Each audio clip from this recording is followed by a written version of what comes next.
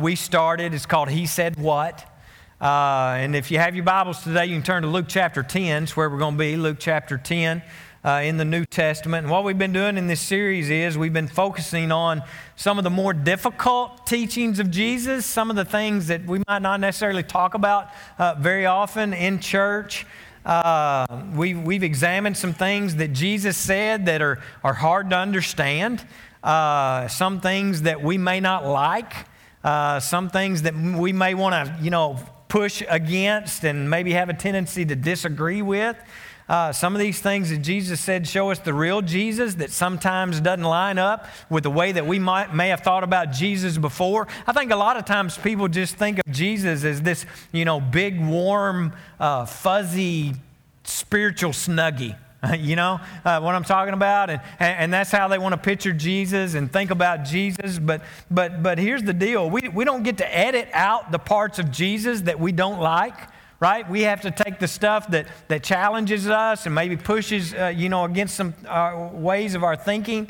It's not a buffet where we get to pick and choose, right? And we just take the good that we like and leave, the turnips behind, And so I read not long ago that somewhere I think it's Thomas Jefferson, had a Bible. It's on display in a museum somewhere, where he actually had gone through his Bible and he had torn out everything in it that he didn't like.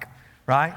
And even though you may physically be able to do that in your Bible, you can't remove the truths of God's Word, all right? And so we can't just pick and choose what we want and what we don't want and go with that. And so this morning, here's something that Jesus says that we don't talk about much in church. Matter of fact, I keep a record of everything that I've preached in the last 21 years that I've been in ministry.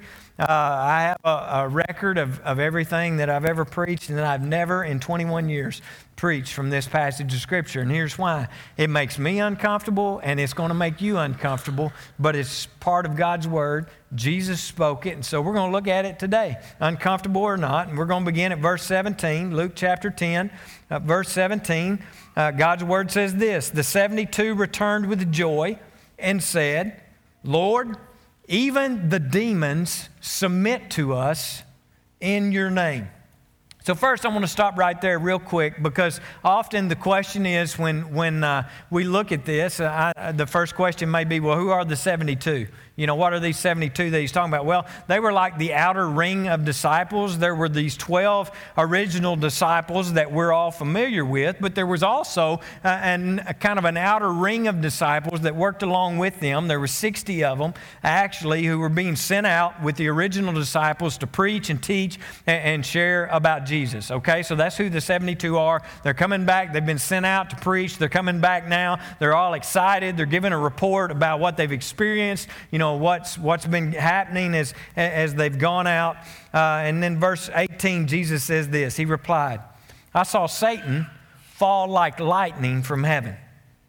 I have given you authority to trample on snakes and scorpions and to overcome all the power of the enemy. Nothing will harm you.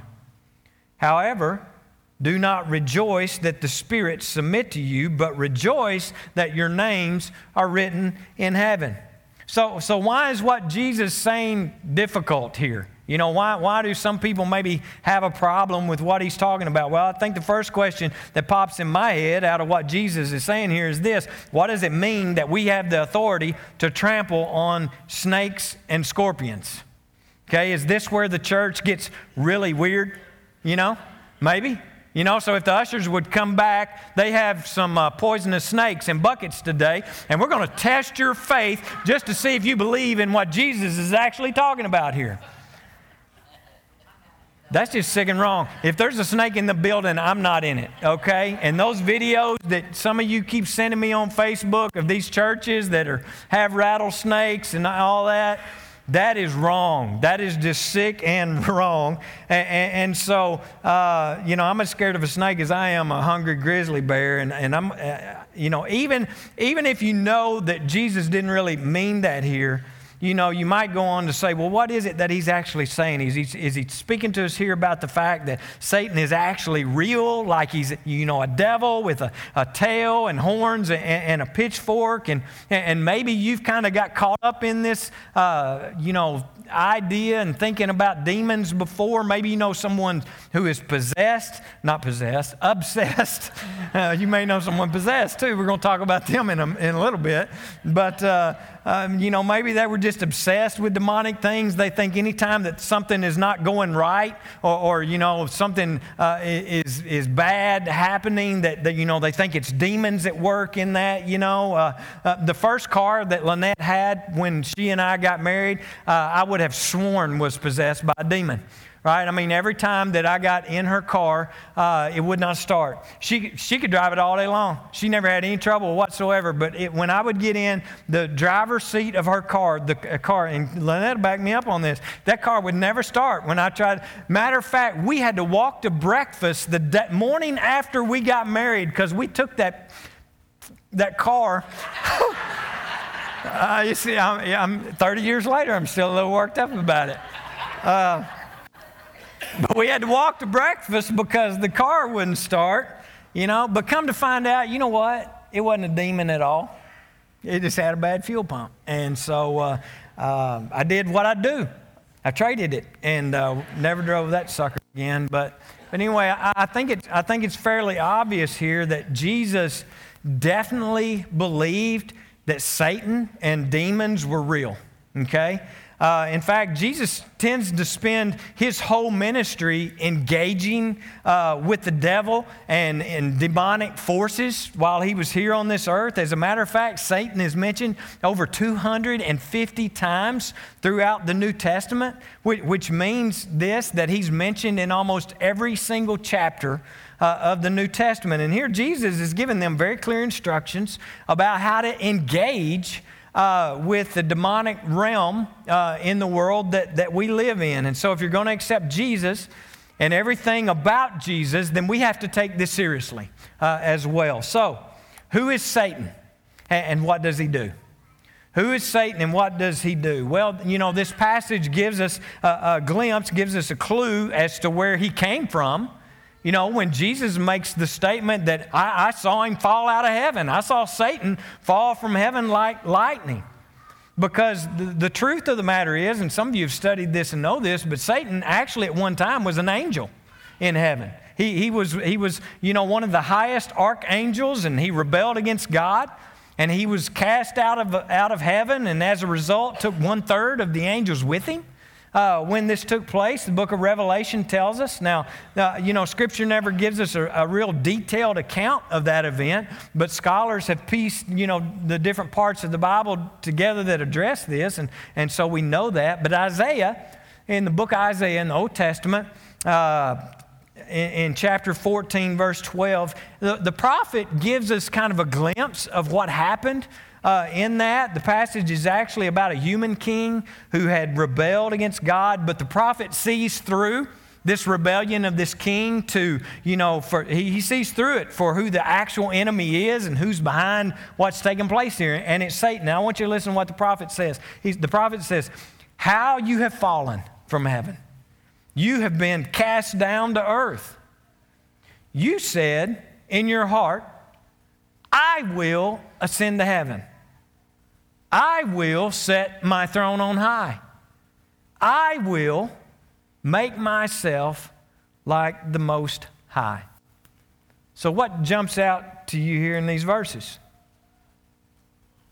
I will, right? It's used actually in this passage of Scripture in Isaiah here. It's used 5 times in this passage of Scripture as Satan is described. Listen, that's the heart of Satan and his rebellion, and we need to understand that and get that. It's I will instead of God's will. All right? That's Satan at work right there. It's I will instead of God's will. It's my will be done instead of God's will being done. And ever since these fallen angels came back to earth and began their work, he's been trying to coerce anybody, anything, and everything to join them in this rebellion of, I know what's best for me. I will, not God's will, right? And so many in this world have joined Satan and his rebellion. proclaiming that I will instead of God's will. And Jesus says, Satan has come. Here's Satan's purpose. He has come to steal, kill, and destroy. All right, is what he says. Now, I told you that Satan is mentioned over 250 times in the New Testament. Let me show you what he's doing. I'm not going to all 250 points that he makes here about him, but I want you to just listen to a few of the things that the New Testament says about Satan and who he is and what he does, right? Just to give you a little glimpse. Jesus in John 8:44 calls Satan the father of lies. 1 Timothy chapter 4, verse 1 says that he corrupts truth and he concocts false doctrines. 2 Corinthians 11, 14 and 15 says that he gives false teachers the ability to imitate signs and wonders. 1 Corinthians 7:5 tells us that he tempts the saints. 2 Corinthians 2:11 tells us he turns unresolved anger into bitterness in the hearts of God's people. Listen, that is the work of the enemy. Bitterness in your heart is a work of Satan in our lives. Revelation 12:10 calls him the accuser of the brethren, which means this: he loves to remind you when you mess up of what you have done, right? He loves to be that little voice in your head. Those times when you feel really defeated in your life about sin or about your past, that is Satan. All right? He is the accuser of the brethren. Romans 16, verse 17 through 20 says that he sows discord and division among who? Among God's people. And he tries to get them to rebel against their spiritual leaders. Listen, it is the work of Satan to get people to turn against the spiritual leaders that God is using in this world. When I shared with my grandmother, when I was finally surrendered to the call of ministry, and I shared with my grandmother that I was going into the ministry, she cried. She cried, and she said, the reason she cried, she said, is because people are more hateful and more cruel to pastors than anyone else she knew. She had a long history of being in churches all of her life and had uncles and relatives in my family that were pastors. She had seen it firsthand how cruel and how hateful people can be to a pastor and a man of God. And she cried when she heard that I was going to have to experience that. Let me tell you something, folks. That is not God at work. That's Satan at work. That is Satan at work trying to do his damage and do his destruction. 1 John 3:10 calls Satan the father of hatred and murder at work in the rulers of the world. 1 Timothy 3:6. Paul says that he'll puff up Christian leaders with pride so that they will fall, and they will fall hard. 1 Thessalonians 3:5 says that he attacks faith anywhere that he finds it. Ephesians says that he ensnares unbelievers in their sin so that they will get so addicted to sin that they won't ever want to give it up, right? That's what he does. Throughout the New Testament, we see him causing sickness. We see him causing insanity. In Matthew 12, it was a demon that makes a man go blind and mute, right? In 2 Corinthians 12, Paul speaks to this physical affliction that he has. He calls it the thorn in his flesh. And he says in verse 9 there of chapter 12 that it was a messenger of Satan that had afflicted him with it, right? Is Satan real? Is Satan active? Well, if Jesus knew what he was talking about and we believe Jesus, then the answer has to be yes. Think about it. Can you not look at this world and see a higher power, something more than just flesh and blood and humans at work in this world? I mean, we can look all around us and see it today. We can look at history and see. We look at current events and think, how could we get so far off track? How could people be so evil? How can people be so vile and corrupt? How do things like the Rwandan genocide happen? How do you get to the levels of cruelty and that, the things that we saw in the Holocaust, in Syria, in the Sudan, in the Taliban, in ISIS, all these works? How did slavery happen in our very own country? A country that was founded in the truth and the law of God. How does child pornography and the sex slave trade, how do these things continue to happen? You know, I read just this past week that the largest hub of the sex slave trade is in Atlanta, Georgia, right? How does this happen? How do these things continue in our world today? Can you see the power of Satan at work? I mean, it's pretty evident. It's pretty obvious. Can't you see that there is something greater at work in our world today than just human dysfunction and bad parenting? I mean, there is, and I want to read you a quote from Tony Campolo. Some are familiar with him. He's a great preacher I love to listen to and read some. He said this.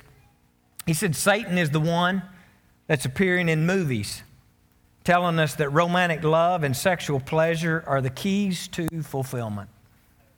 He's the one behind an economic system that teaches us that money is the key to success and happiness.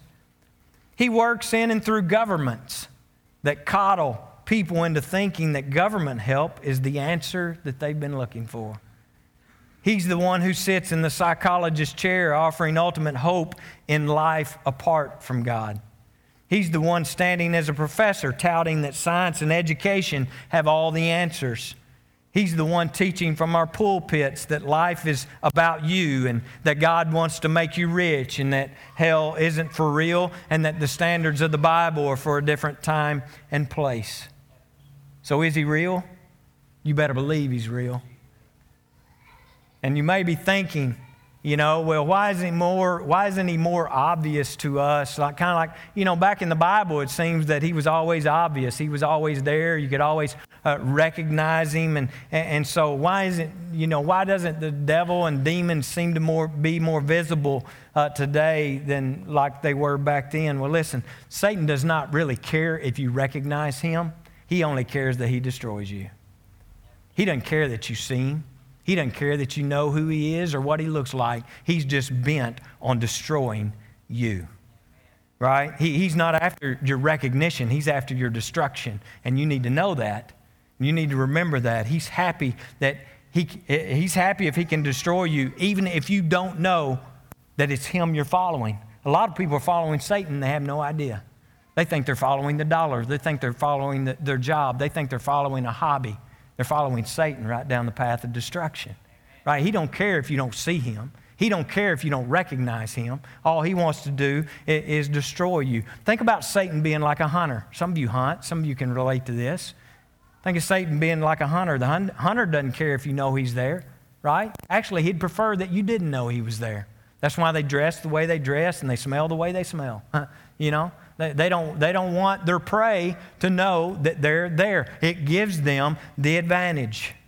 You know, Satan is not going to appear at your bedside like a scary monster going, I'm going to possess you, you know, and that's not how he works. You know, if that's who you're looking for, then you're on the meth, you know, because he ain't coming that way. All right, but 1 Peter 5:8 says this. Listen what the Bible says. Be alert and sober. All right, be alert and of sober mind. Your enemy, he's your enemy, out to destroy you. The devil prowls around like a roaring lion looking for someone to devour. Now, I think the first thing that we need to notice here, Peter states the obvious. He calls Satan a lion. That means he's a member of the cat family.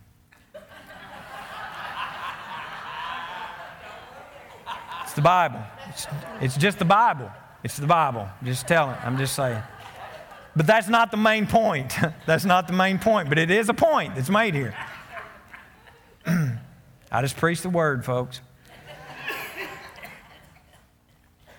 But seriously, the main point of this is he's a hunter. He's seeking prey.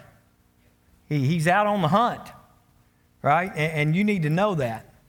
Because if you're not aware of the fact, if you're not alert to the fact that there is a hunter out there who is hunting you, you're gullible. You're gullible to his tricks. You're gullible to his traps. And he will kill and destroy you. What if Satan is at work in your life right now and you just haven't recognized it? What if he is? You know, through temptations. Maybe hovering over your computer to get you to look at things that you shouldn't be looking at. maybe hovering over your cell phone, trying to get you to send a message or say something to someone that you shouldn't be saying. Maybe he's providing you with opportunities that work so easily for you to be able to cheat on your spouse. Maybe he's providing you with opportunities to cheat on a business deal that would be profitable to you. No one would ever know, it'd be easy, right? And he's providing you opportunities to be able to be a cheater when it comes to your business functions and things that you do. Parents, what if he was after your kids and you just weren't paying any attention to the fact that he was after your kids? Because he is. What if he were after your kids? He's probably really excited that you have your family on autopilot. You know, he's probably real excited that you're feeling your kids' lives, they're consumed with everything except God. Right? You've made other things a priority besides God, and Satan loves that because you are making them easy prey. What if he was the one trying to get you in debt? Maybe, you know, making it seem like you just have to have that car that you really can't afford. You know, but our society today says if you want something, you deserve it, right? If you want something, just put it on the credit card. I mean, we can figure out that whole payment deal on down the road somewhere. But right now, you deserve this. Could that be the voice of Satan speaking into your life, trying to get you into a debt that will enslave you? You know, what if Satan was the one doing that? Because here's the deal. Debt makes you a slave, and Satan loves slavery. What about those of you here today who are maybe just kind of checking out Christianity and investigating what it's all about? What if it's Satan that's been putting those doubts in your head? What if it's Satan that's been making you skeptical about preachers and churches? You know, what if all of this was happening and we were completely unaware of who was behind it all? So are you encouraged yet? Aren't you glad you came to church today? People are leaving left and right. I'm sure they're going to feed the need. That's what I'm going to tell myself. But listen, there's good news. There's always good news. All right, there's always good news. So let's look back, go back to verse 18. He said, I saw Satan fall. And then he says this, I have given you authority to trample on snakes and scorpions and to overcome this power of the enemy. Nothing will harm you. This is an incredible promise. This is huge. I have given you the authority to trample on them. Nothing will harm you, he says. Now, that doesn't mean that Satan can't afflict us, okay? But because Paul said he had a thorn in his flesh, and it was a messenger of Satan, and he asked God to remove it 3 times, and God never did. All right? Nothing will harm you means that nothing Satan can do can stop the forward progress of what God is wanting to do in your life. All right? That's exactly what that means. Nothing can harm that. Nothing can stop that. Right? God turned this messenger of Satan in Paul's own life into good. We learn in 1 Corinthians chapter 12, because here's the deal. God will take what Satan intends for evil and turn it into something good. He just does that. It's who he is, what he does, right? Don't miss this. You have been given the authority. You have the authority to overrule all that Satan intends for bad. You have the authority to overrule all of that he intends for evil and declare that God will use it for good in your life. You have the authority to do that. Some of you just haven't yet, but you have the authority to. So how do we exercise that authority? What does it look like? I mean, do I have to go home and stomp a snake today? No, I will never, right? So how do we exercise this authority? But first, before we get there, I just want to speak to a couple of more practical questions that I get from time to time. I've often been approached with questions about demons and stuff, and there's just a couple of things I want to talk about. First is this. People will come to me and say, I've got this situation that I'm going through or this sickness, and I don't know if this has something to do with something spiritual. I don't know if this is a physical. I don't know if this is supernatural or natural. What should I do? And when it comes especially to an illness or a sickness, we know so much now. The science of medicine is growing at an incredible rate. God has blessed us so much over the past several years with talented doctors and those in the medical field and scientists and all these people. And often when I'm praying with someone about a medical situation or in the hospital, I thank God for the people that He's put here. He works through every single day. And so God gave us this knowledge and gave people these talents, and He expects us to use it. All right? And yes, we know that there can be spiritual things at work behind sickness. I gave you some references to that earlier in Scripture. Paul said in 1 Corinthians that there were some that were sick and even died because of their disrespect for God and the Lord's table and communion. Okay, so we know that. And part of the problem here is what we like to do is we like to have nice little neat lines. So we say, all right, so this is supernatural and this is natural. And we like to have that all defined and laid out to where we can see it clearly. But here's the deal. The supernatural can work in and through the natural. Okay, it can. And let me give you an example. God can bring healing through modern medicine and doctors. All right, the supernatural working through the natural. See what I'm talking about? He does it every single day. And so if you're dealing with a situation or an illness and you suspect that there may be some supernatural purpose behind it, my advice with you, number one, would be to consult the natural and then the supernatural, right?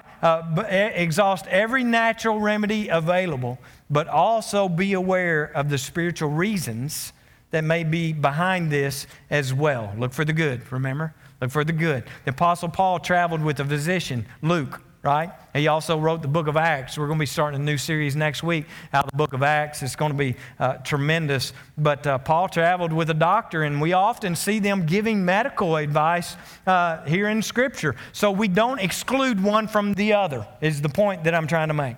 All right? So when someone is sick, call the doctor. Always. All right? But if you begin to suspect that something really different is at work there, James 5 says to call the elders of the church to pray. All right? And so here's another question that I've been asked, and I actually had a recent conversation with someone about some things like this, but I've been asked before, can a Christian be demon-possessed? Can a Christian, and I met some that, but no. So there you go. My answer is yeah and no. Should be a politician.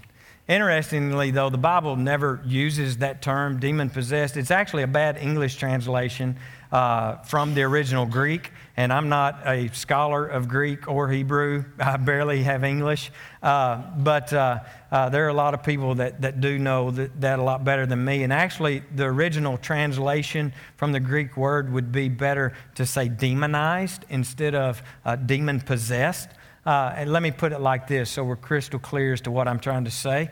A demon cannot possess something that Jesus already possesses.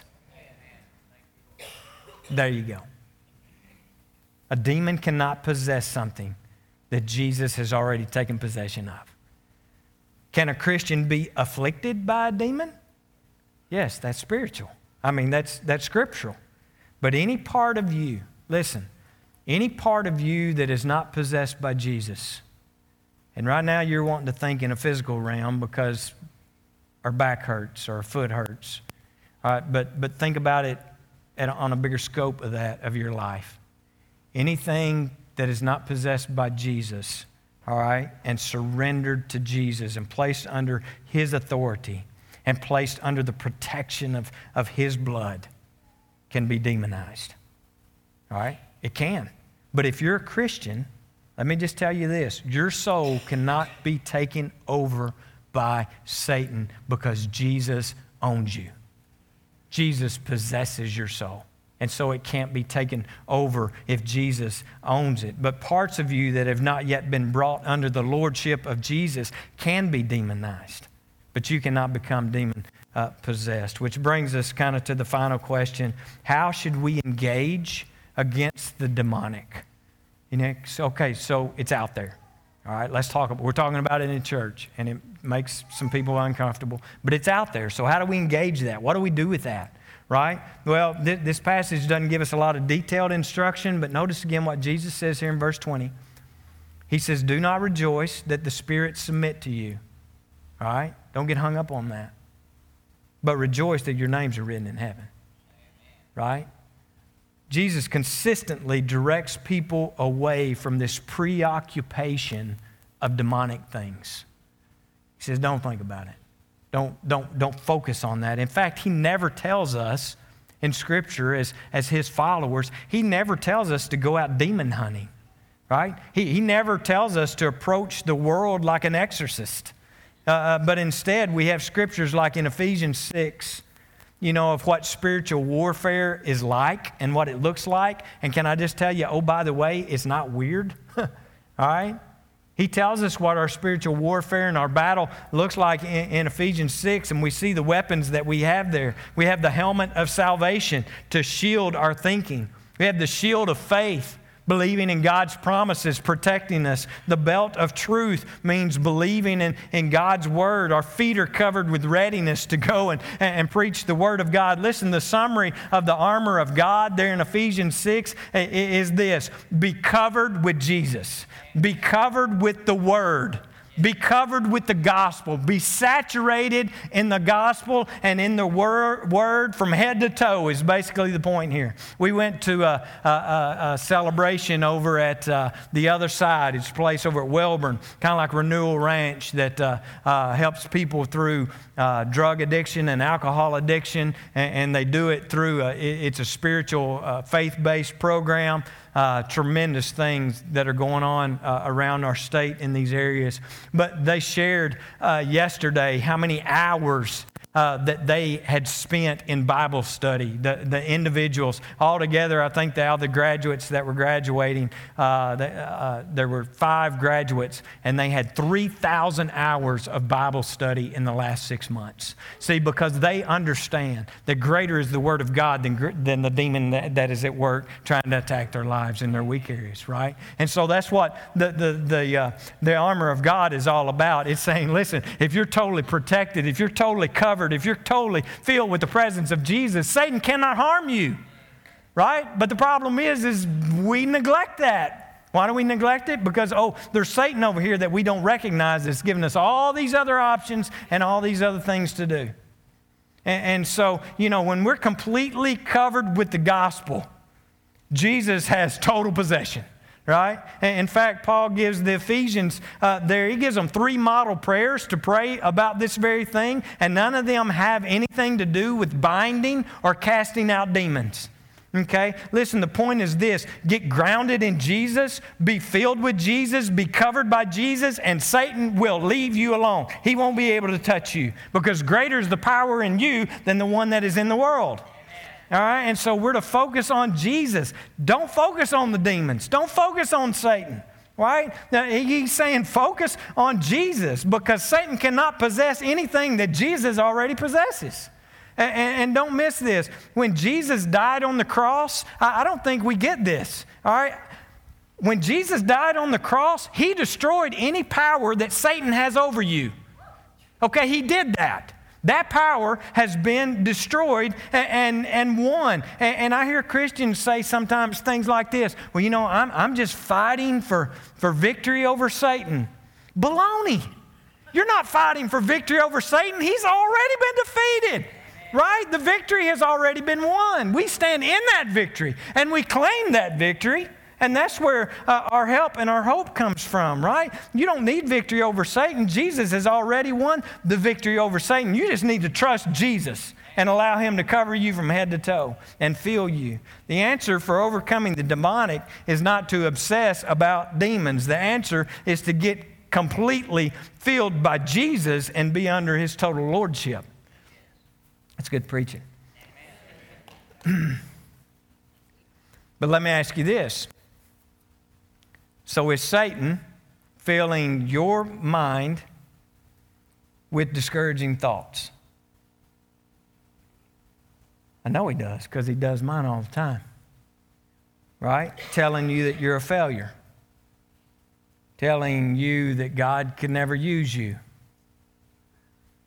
Telling you that there's nothing but failure in your past and there will never be anything but failure in your future. And if those are the voices that you're hearing in your head, you need to know exactly who it is that's speaking them. And it is not your father. It's your enemy. Right?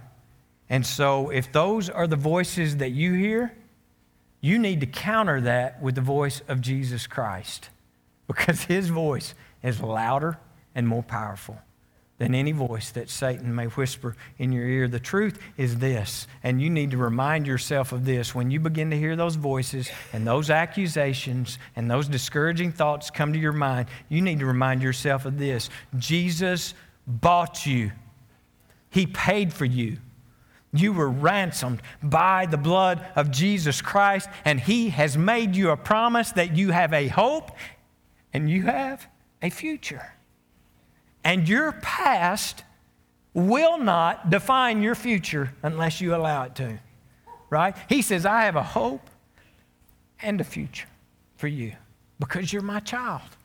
I bought you and I paid for you so that you would have this. Listen, Satan loves to whisper in your head. I know. He does mine. But remember, he's called the accuser of the brethren. It's who he's called. It's who he is. He's the accuser of the saints, the accuser of the brethren. So drown out his voice with the louder voice of the gospel of Jesus Christ. You know, do you suspect that Satan is afflicting you? Then stand on this verse and declare that these things cannot harm you. Claim it. You have the authority. These things cannot harm you. That you will walk right over those scorpions. You will walk right over those snakes, and God will overturn Satan's plan for evil into something that's going to be good. Do you think Satan's messing with your marriage?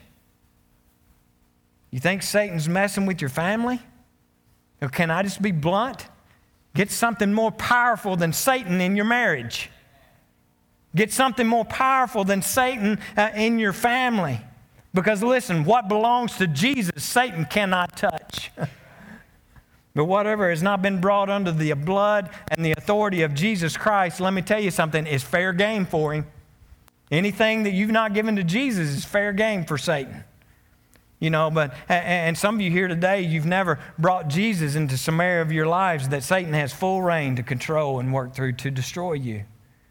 Some of you have never allowed Jesus into your dating relationships because, oh, by the way, I think I can make better decisions for myself than God can. It all comes back to Satan's plan. My will is better than God's will. So some of you have never subjected your dating relationships to Jesus because actually Satan is controlling it. You may not recognize it for that. You may bristle at the fact that I just said that. But if the Lord is not in control of it and has lordship over it, then who is in control of it? Some of you have never allowed Jesus to control your family. They're open game. They're open game for the hunter. Some of you have never allowed Jesus to control your finances.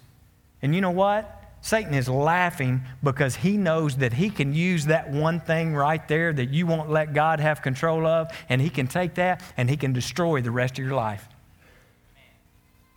Just through that one area. And you know what? Some people have either taken the devil too seriously, like we talked about earlier, or you're not taking him serious enough. Satan doesn't care if you recognize that it's him at work. He doesn't care if you recognize what he's doing. He only cares that he destroys you. He don't care what it looks like or how it happens. So today, my question is this. What is it in your life that you have not allowed God to control? What is it in your life that you have not allowed God to control? And I'm talking about it in a much bigger picture than just your soul.